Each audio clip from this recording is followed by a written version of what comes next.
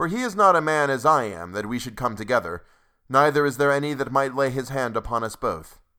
Let him therefore take his rod away from me, and let not his fear terrify me. Schalken the Painter, by J. Sheridan Fanu. There exists at this moment in good preservation a remarkable work of Schalken's.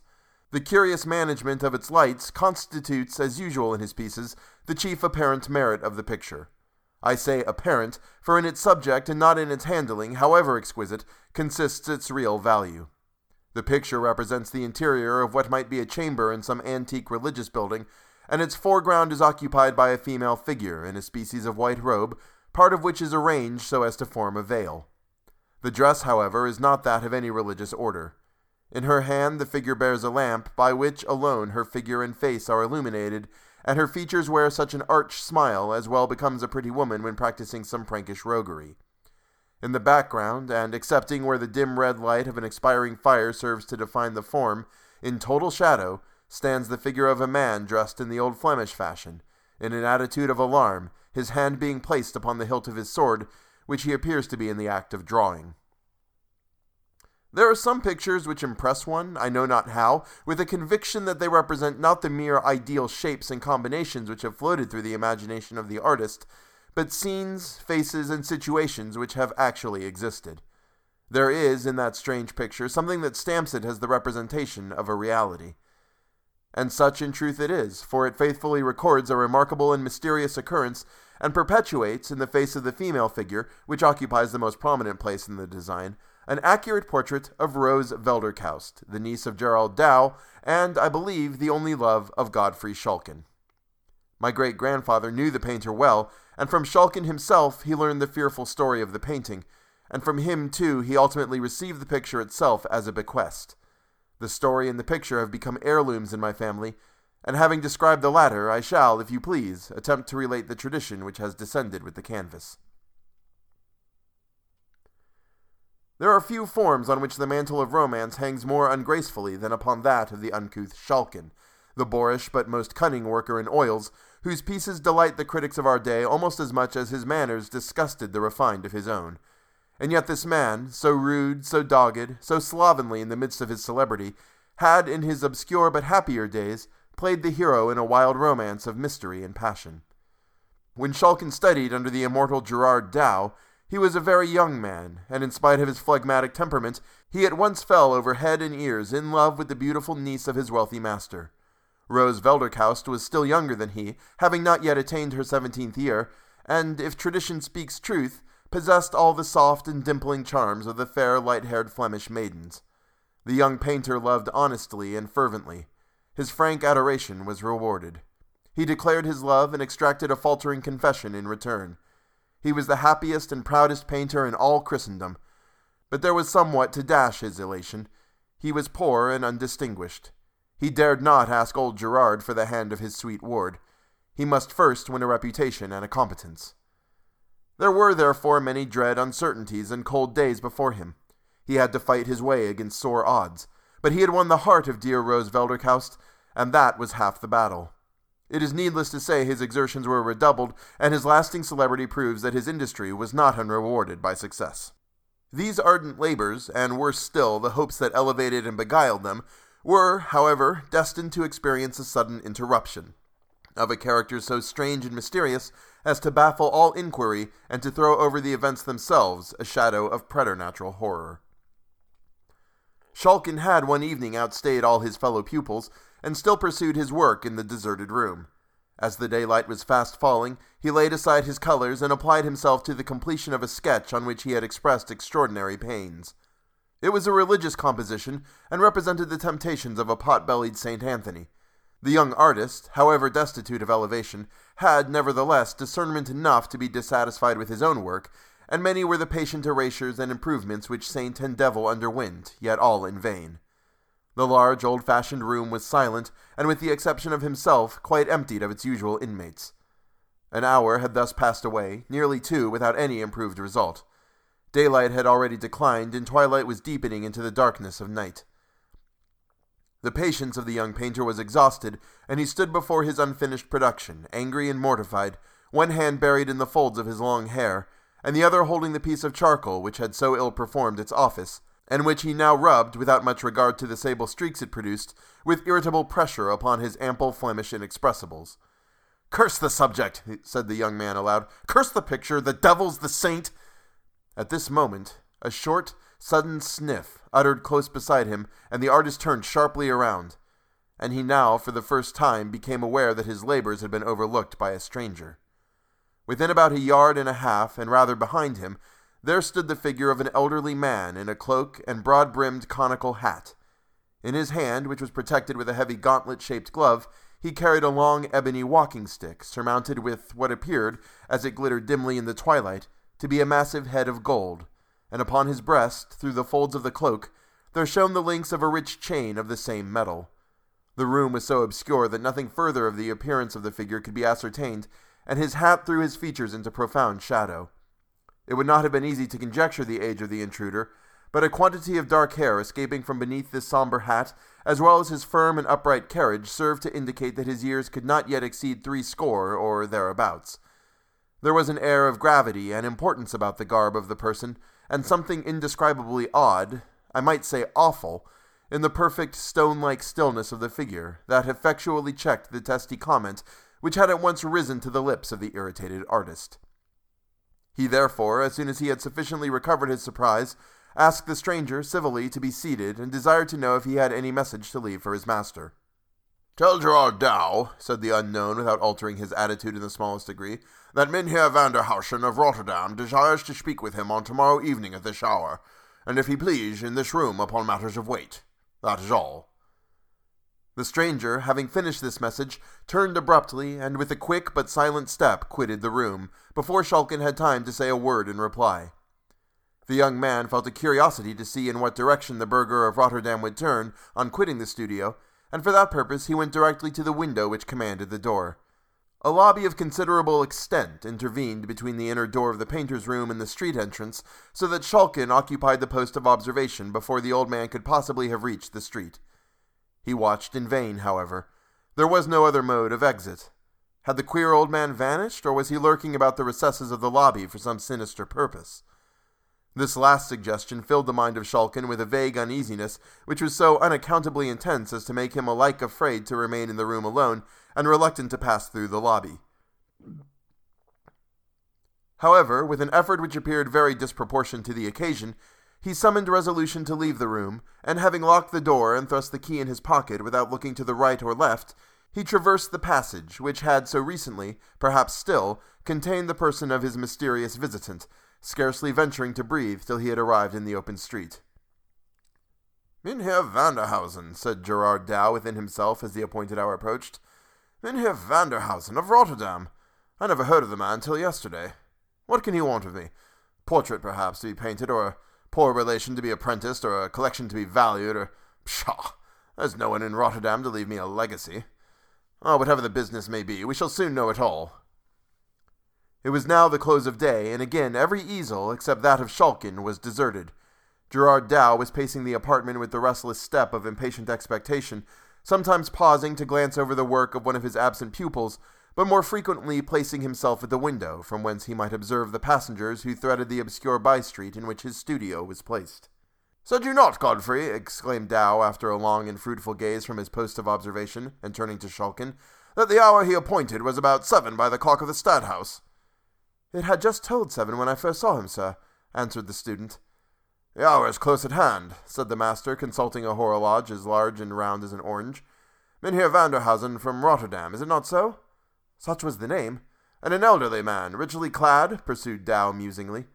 "As well as I might see," replied his pupil. "He could not be young, nor yet very old neither, and his dress was rich and grave, as might become a citizen of wealth and consideration." At this moment, the sonorous boom of the Stadthouse clock tolled, stroke after stroke, the hour of 7. The eyes of both master and student were directed to the door, and it was not until the last peal of the bell had ceased to vibrate that Dow exclaimed, So, we shall have his worship presently. That is, if he means to keep his hour.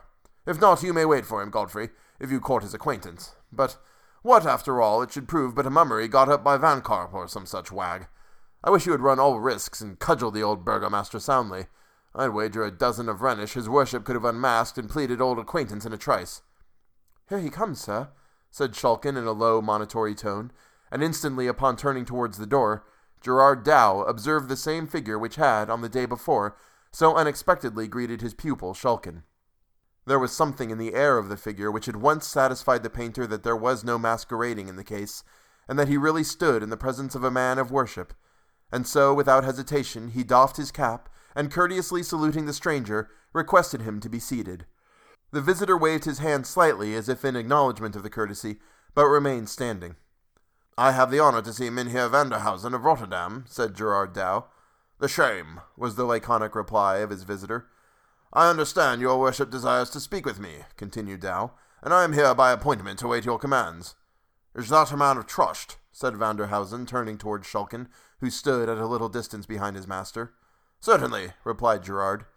Then let him take this box, and get the nearest jeweler or goldsmith to value its contents, and let him return hither with a certificate of the valuation. At the same time, he placed a small case, about 9 inches square, in the hands of Gerard Dow, who was as much amazed at its weight as at the strange abruptness with which it was handed to him. In accordance with the wishes of the stranger, he delivered it into the hands of Shulkin, and repeating his direction, dispatched him upon the mission. Shulkin disposed his precious charge securely beneath the folds of his cloak, and rapidly traversing 2 or 3 narrow streets, he stopped at a corner house, the lower part of which was then occupied by the shop of a Jewish goldsmith. He entered the shop, and calling the little Hebrew into the obscurity of its back recesses, he proceeded to lay before him Vanderhausen's casket. On being examined by the light of the lamp, it appeared entirely cased with lead, the outer surface of which was much scraped and soiled and nearly white with age. This having been partially removed, there appeared beneath a box of some hard wood, which also they forced open, and after the removal of 2 or 3 folds of linen, they discovered its contents to be a mass of golden ingots, closely packed, and, as the Jew declared, of the most perfect quality. Every ingot underwent the scrutiny of the little Jew, who seemed to feel an Epicurean delight in touching and testing these morsels of the glorious metal, and each one of them was replaced in its berth with the exclamation, "Mein Gott, how very perfect! Not one grain of alloy, beautiful! Beautiful!" The task was at length finished, and the Jew certified under his hand the value of the ingots submitted to his examination, to amount to many $1,000s. With the desired document in his pocket, and the rich box of gold carefully pressed under his arm and concealed by his cloak, he retraced his way, and, entering the studio, found his master and the stranger in close conference. Shulkin had no sooner left the room in order to execute the commission he had taken in charge than Vanderhausen addressed Gerard Dow in the following terms. I cannot tarry with you tonight more than a few minutes, and so I shall shortly tell you the matter upon which I come. You visited the town of Rotterdam some 4 months ago, and then I saw in the church of St. Lawrence your niece, Rose Velderkaust. I desire to marry her, and if I satisfy you that I am wealthier than any husband you can dream of for her, I expect that you will forward my suit with your authority. If you approve my proposal, you must close with it here and now, for I cannot wait for calculations and delays. Gerard Dow was hugely astonished by the nature of Mynheer Vanderhausen's communication, but he did not venture to express surprise, for, besides the motives supplied by prudence and politeness, the painter experienced a kind of chill and oppression like that which is said to intervene when one is placed in unconscious proximity with the object of a natural antipathy. An undefined but overpowering sensation while standing in the presence of the eccentric stranger, which made him very unwilling to say anything which might reasonably offend him. I have no doubt, said Gerard after 2 or 3 prefatory hems, that the alliance which you propose would prove likely advantageous and honourable to my niece, but you must be aware that she has a will of her own, and may not acquiesce in what we may design for her advantage. Do not seek to deceive me, Sir Painter, said Vanderhausen. You are her guardian, she is your ward. She is mine if you like to make her so. The man of Rotterdam moved forward a little as he spoke, and Gerard Dow, he scarce knew why, inwardly prayed for the speedy return of Shulkin. I desire, said the mysterious gentleman, to place in your hands at once an evidence of my wealth, and a security for my liberal dealing with your niece. The lad will return in a minute or 2 with a sum in value 5 times the fortune which she has a right to expect from her husband. This shall lie in your hands, together with her dowry, and you may apply the united sum as suits her interest best. It shall be all exclusively hers while she lives. Is that liberal? Dow assented, and inwardly acknowledged that fortune had been extraordinarily kind to his niece. The stranger, he thought, must be both wealthy and generous, and such an offer was not to be despised, though made by a humorist, and one of no very prepossessing presence. Rose had no very high pretensions, for she had but a modest dowry which she owed entirely to the generosity of her uncle. Neither had she any right to raise exceptions on the score of her birth, for her own origin was far from splendid, and as the other objections, Gerard resolved, and indeed by the usages of the time was warranted in resolving, not to listen to them for a moment. "Sir," said he, addressing the stranger, "your offer is liberal, and whatever hesitation I may feel in closing with it immediately arises solely from my not having the honor of knowing anything of your family or station. Upon these points you can, of course, satisfy me without difficulty?" "As to my respectability," said the stranger dryly, "you must take that for granted at present. Pester me with no inquiries. You can discover nothing more about me than I choose to make known. You shall have sufficient security for my respectability. My word, if you are honorable. If you are shorted, my gold." "Testy old gentleman," thought Dow. "He must have his own way. But all things considered, I am not justified to declining his offer. I will not pledge myself unnecessarily, however." "You will not pledge yourself unnecessarily," said Vanderhausen, strangely uttering the very words which had just floated through the mind of his companion. "But you will do so if it is necessary, I presume. And I will show you that I consider it indispensable. If the gold I mean to leave in your hands satisfy you, and if you don't wish my proposal to be at once withdrawn, you must, before I leave this room, write your name to this engagement." Having thus spoken, he placed a paper in the hands of the master, the contents of which expressed an engagement entered into by Gerard Dow to give to Wilken Vanderhausen of Rotterdam, in marriage, Rose Velderkaust, and so forth, within 1 week of the date thereof.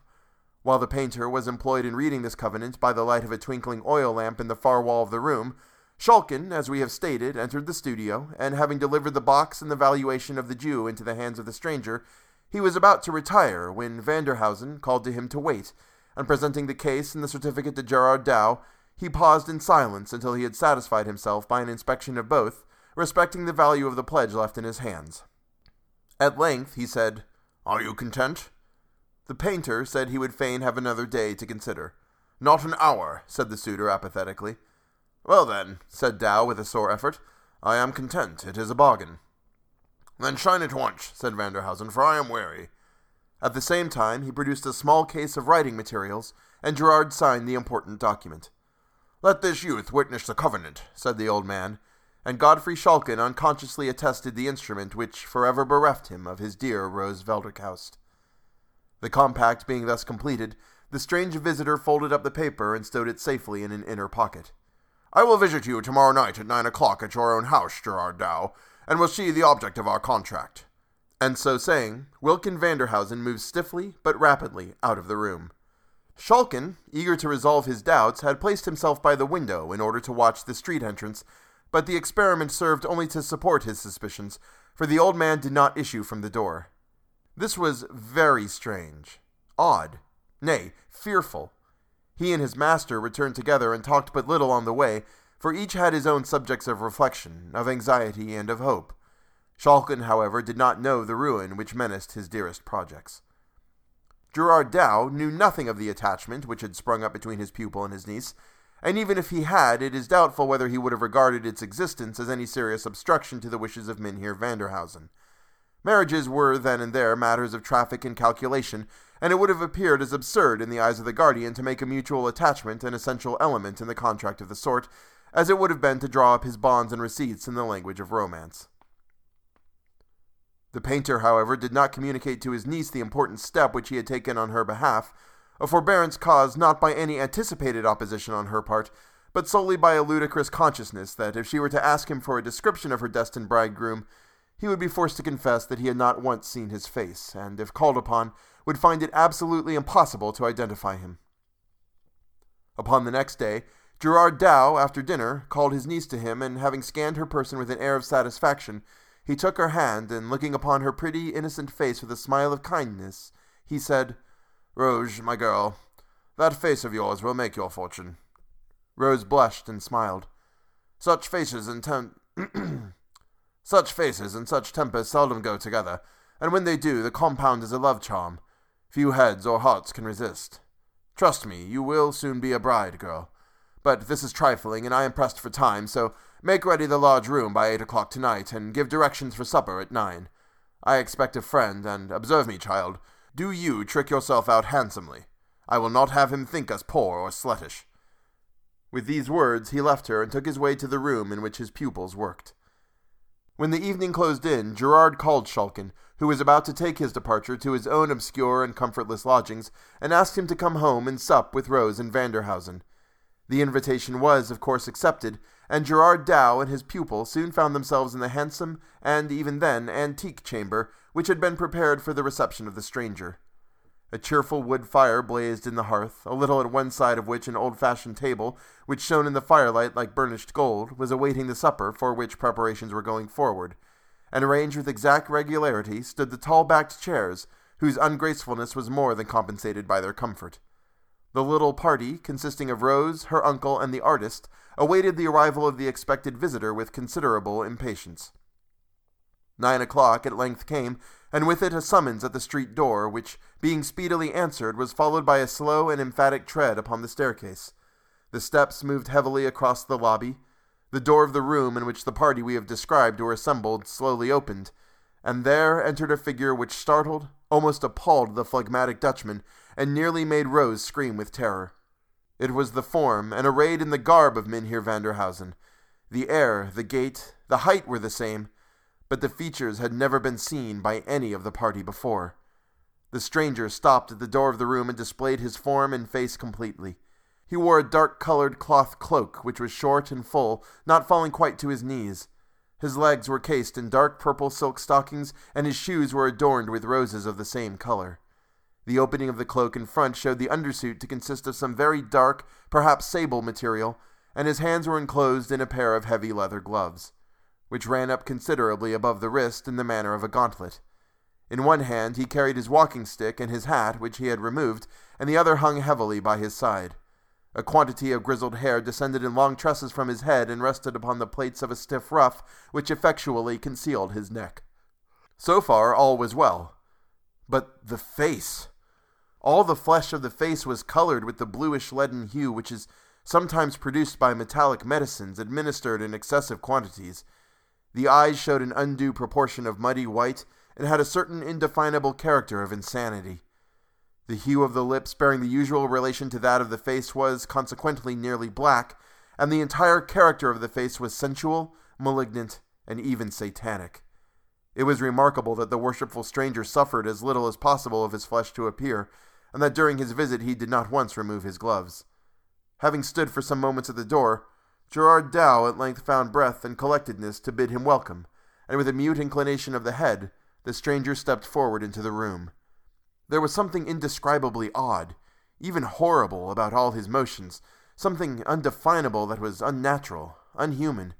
It was as if the limbs were guided and directed by a spirit unused to the management of bodily machinery. The stranger spoke hardly at all during his visit, which did not exceed half an hour, and the host himself could scarcely mutter courage enough to utter the few necessary salutations and courtesies. And indeed, such was the nervous terror which the presence of Vanderhausen inspired, that very little would have made all his entertainers fly in downright panic from the room. They had not so far lost all self-possession, however, as to fail to observe two strange peculiarities of their visitor. During his stay, his eyelids did not once close, or indeed move in the slightest degree, and farther, there was a death-like stillness in his whole person, owing to the absence of the heaving motion of the chest caused by the process of respiration. These two peculiarities, though, when told they may appear trifling, produced a very striking and unpleasant effect when seen and observed. Vanderhausen at length relieved the painter of Leyden of his inauspicious presence, and with no trifling sense of relief, the little party heard the street door close after him. "Dear uncle," said Rose, "what a frightful man! I would not see him again for the wealth of the States." "Tush, foolish girl," said Dow, whose sensations were anything but comfortable. "A man may be as ugly as the devil, and yet, if his heart and actions are good, he is worth all the pretty-faced, perfumed puppies that walk the mall. Rose, my girl, it is very true he has not thy pretty face, but I know him to be wealthy and liberal, and were he 10 times more ugly, these two virtues would be enough to counterbalance all his deformity, and if not sufficient actually to alter the shape and hue of his features, at least enough to prevent one thinking them so much amiss." "Do you know, uncle," said Rose, "when I saw him standing at the door, I cannot get it out of my head that I saw the old painted wooden figure that used to frighten me so much in the church of St. Lawrence at Rotterdam." Gerard laughed, though he could not help inwardly acknowledging the justness of the comparison. He was resolved, however, as far as he could, to check his niece's disposition to dilate upon the ugliness of her intended bridegroom, although he was not a little pleased, as well as puzzled, to observe that she appeared totally exempt from that mysterious dread of the stranger, which, he could not disguise it from himself, considerably affected him, as also his pupil, Godfrey Schalken. Early on the next day there arrived from various quarters of the town rich presents of silk, velvets, jewelry, and so forth for Rose, and also a packet, directed to Gerard Dow, which, on being opened, was found to contain a contract of marriage, formerly drawn up between Wilken Vanderhausen of the Boomquay in Rotterdam, and Rose Velderkaust of Leyden, niece to Gerard Dow, master in the art of painting, also of the same city, and containing engagements on the part of Vanderhausen to make settlements upon his bride, far more splendid than he had before led her guardian to believe likely, and which were to be secured to her use in the most unexceptionable manner possible, the money being placed in the hands of Gerard Dow himself. I have no sentimental scenes to describe, no cruelty of guardians, no magnanimity of wards, no agonies or transport of lovers. The record I have to make is one of sordidness, levity, and heartlessness. In less than a week after the first interview which we have just described, the contract of marriage was fulfilled, and Schalken saw the prize which he would have risked existence to secure, carried off in solemn pomp by his repulsive rival. For 2 or 3 days he absented himself from the school. He then returned and worked, if with less cheerfulness, with far more dogged resolution than before. The stimulus of love had given place to that of ambition. Months passed away, and contrary to his expectation, and indeed to the direct promise of the parties, Gerard Dow heard nothing of his niece or of her worshipful spouse. The interest of the money, which was to have been demanded in quarterly sums, lay unclaimed in his hands. He began to grow extremely uneasy. Mynheer Vanderhausen's direction in Rotterdam he was fully possessed of. After some irresolution he finally determined to journey thither, a trifling undertaking and easily accomplished, and thus to satisfy himself of the safety and comfort of his ward, for whom he entertained an honest and strong affection. His search was in vain, however. No one in Rotterdam had ever heard of Mynheer Vanderhausen. Gerard Dow left not a house in the Boomquay untouched, but all in vain. No one could give him any information whatever touching the object of his inquiry, and he was obliged to return to Leyden nothing wiser and far more anxious than when he had left it. On his arrival he hastened to the establishment from which Vanderhausen had hired the lumbering, though, considering the time's most luxurious vehicle which the bridal party had employed to convey them to Rotterdam. From the driver of this machine he learned that, having proceeded by slow stages, they had late in the evening approached Rotterdam, but that before they entered the city, and while yet nearly a mile from it, a small party of men, soberly clad, and after the old fashion, with peaked beards and moustaches, standing in the center of the road, obstructed the further progress of the carriage.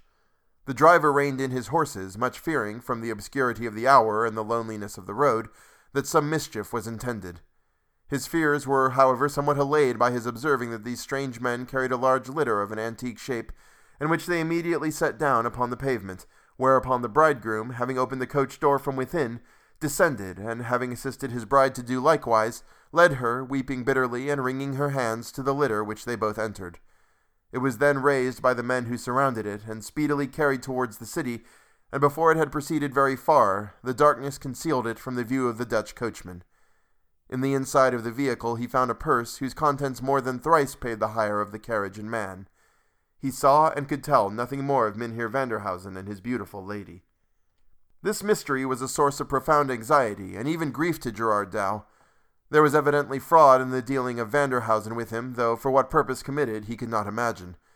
He greatly doubted how far it was possible for a man possessing such a countenance to be anything but a villain, and every day that passed without his hearing from or of his niece, instead of inducing him to forget his fears, on the contrary tended more and more to aggravate them. The loss of her cheerful society tended also to depress his spirits, and in order to dispel the gloom which often crept upon his mind after his daily occupations were over, he was wont frequently to ask Schalken to accompany him home and share his otherwise solitary supper. One evening the painter and his pupil were sitting by the fire, having accomplished a comfortable meal, and had yielded to the silent and delicious melancholy of digestion, when their ruminations were disturbed by a loud sound at the street door, as if occasioned by some person rushing and scrambling vehemently against it.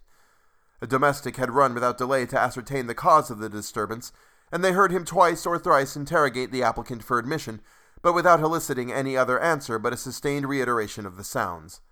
They heard him then open the hall door, and immediately there followed a light and rapid tread on the staircase. Schalken advanced towards the door.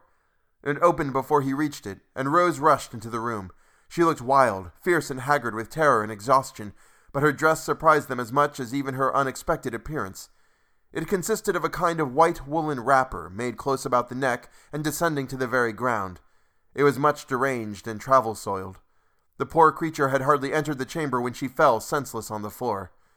With some difficulty they succeeded in reviving her, and on recovering her senses she instantly exclaimed in a tone of terror rather than mere impatience, "Wine! Wine! Quickly, or I'm lost!"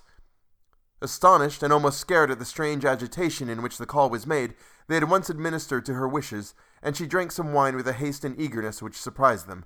She had hardly swallowed it when she exclaimed with the same urgency, "Food! For God's sake, food at once, or I perish!" A considerable fragment of a roast joint was upon the table, and Schalken immediately began to cut some, but he was anticipated, for no sooner did she see it than she caught it, a more than mortal image of famine, and with her hands and even with her teeth she tore off the flesh and swallowed it. When the paroxysm of hunger had been a little appeased, she appeared on a sudden overcome with shame, or it may have been that other more agitating thoughts overpowered and scared her, for she began to weep bitterly and to wring her hands. "Oh, send for a minister of God," said she. "I'm not safe till he comes. Send for him speedily." Gerard Dow dispatched a messenger instantly, and prevailed on his niece to allow him to surrender his bedchamber to her use. He also persuaded her to retire to it at once to rest. Her consent was extorted upon the condition that they would not leave her for a moment. "Oh, that the holy man were here," she said. "He can deliver me. The dead and the living can never be one. God has forbidden it." With these mysterious words, she surrendered herself to their guidance, and they proceeded to the chamber which Gerard Dow had assigned to her use. Do not leave me for a moment," said she. "I am lost forever if you do." Gerard Dow's chamber was approached through a spacious apartment which they were now about to enter. He and Schalken each carried a candle so that a sufficiency of light was cast upon all surrounding objects. They were now entering the large chamber which, as I have said, communicated with Dow's apartment, when Rose suddenly stopped, and in a whisper which thrilled them both with horror, she said, "Oh God! He is here! He is here! See! See! There he goes!" She pointed towards the door of the inner room, and Schalken thought he saw a shadow and ill-defined form gliding into that apartment. He drew his sword, and raising the candle so as to throw its light with increased distinctness upon the objects in the room, he entered the chamber into which the shadow had glided. No figure was there, nothing but the furniture which belonged to the room, and yet he could not be deceived as to the fact that something had moved before them into the chamber. A sickening dread came upon him, and the cold perspiration broke out in heavy drops upon his forehead. Nor was he more composed when he heard the increased urgency and agony of entreaty with which Rose implored them not to leave her for a moment. "I saw him," said she. "He's here. I cannot be deceived. I know him. He's by me. He is with me. He's in the room. Then, for God's sake, as you would save me, do not stir from beside me." They at length prevailed upon her to lie down upon the bed, where she continued to urge them to stay by her. She frequently uttered incoherent sentences, repeating again and again, "The dead and the living cannot be one. God has forbidden it." And then again, "Rest to the wakeful, sleep to the sleepwalkers." These and such mysterious and broken sentences she continued to utter until the clergyman arrived. Gerard Dow began to fear, naturally enough, that terror or ill treatment had unsettled the poor girl's intellect, and he half suspected, by the suddenness of her appearance, the unseasonableness of the hour, and, above all, from the wildness and terror of her manner, that she had made her escape from some place of confinement for lunatics, and was in imminent fear of pursuit. He resolved to summon medical advice as soon as the mind of his niece had been in some measure set at rest by the offices of the clergyman whose attendance she had so earnestly desired, and until this object had been attained, he did not venture to put any questions to her which might possibly, by reviving painful or horrible recollections, increase her agitation.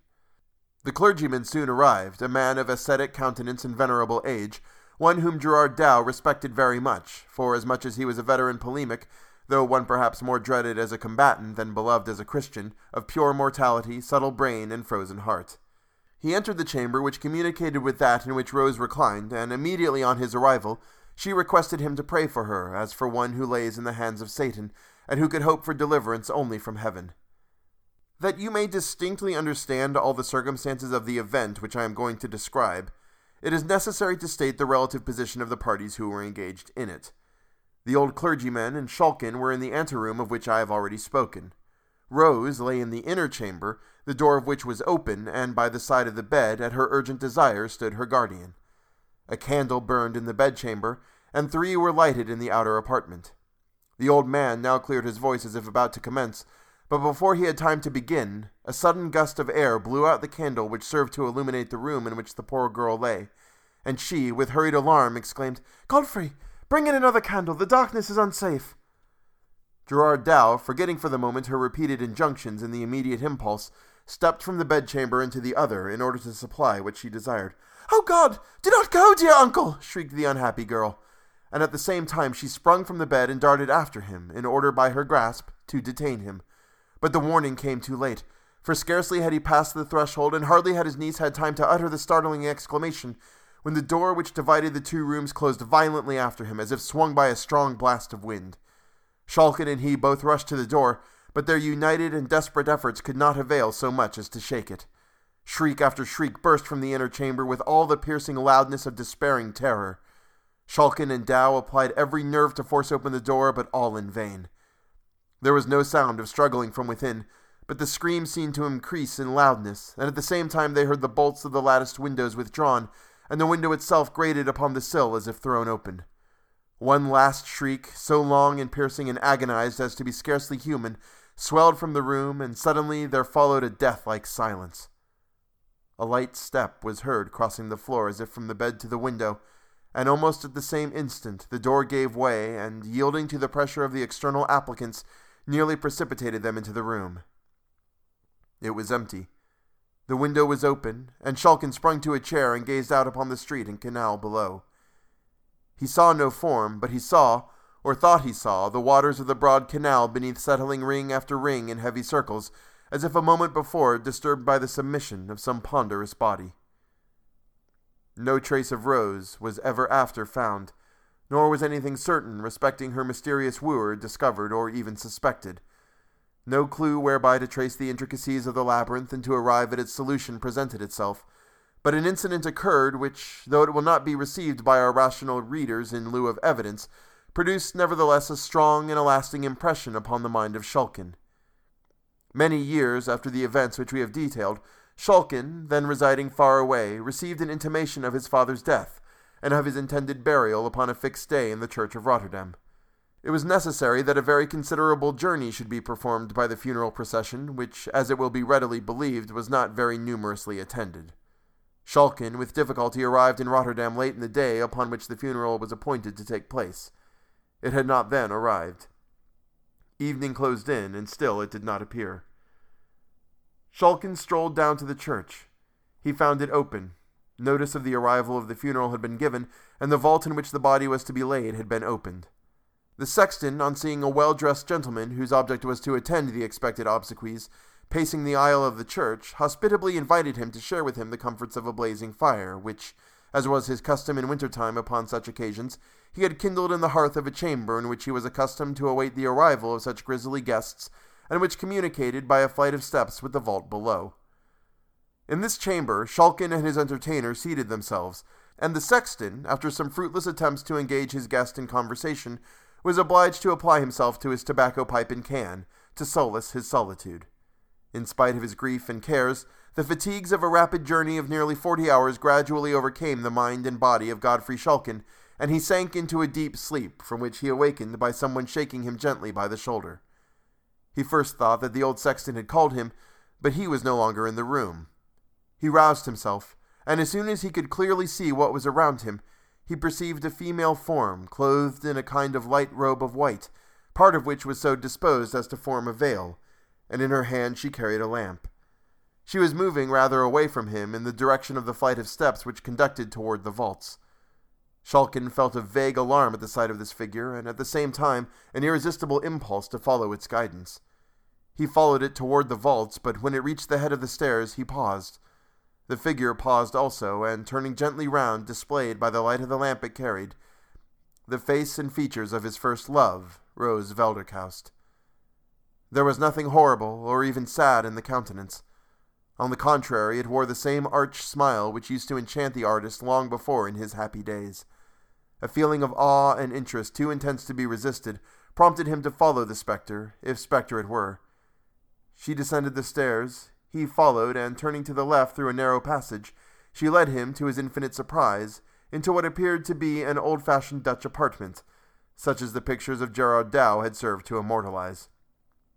Abundance of costly antique furniture was disposed about the room, and in one corner stood a four-post bed with heavy black cloth curtains around it. The figure frequently turned towards him with the same arch smile, and when she came to the side of the bed she drew the curtains, and by the light of the lamp which she held toward its contents, she disclosed to the horror-stricken painter, sitting bolt upright in bed, the livid and demoniac form of Vanderhausen. Schalken had hardly seen him when he fell senseless upon the floor, where he lay until discovered on the next morning by persons employed in closing the passages into the vaults. He was lying in a cell of considerable size which had not been disturbed for a long time, and he had fallen beside a large coffin which was supported upon small pillars, a security against the attack of vermin. To his dying day, Schalken was satisfied of the reality of the vision which he had witnessed, and he has left behind him a curious evidence of the impression which it wrought upon his fancy, in a painting executed shortly after the event I have narrated, and which is valuable as exhibiting not only the peculiarities which have made Schalken's pictures sought after, but even more so as presenting a portrait of his early love, Rose Velderkaust, whose mysterious fate must always remain a matter of speculation.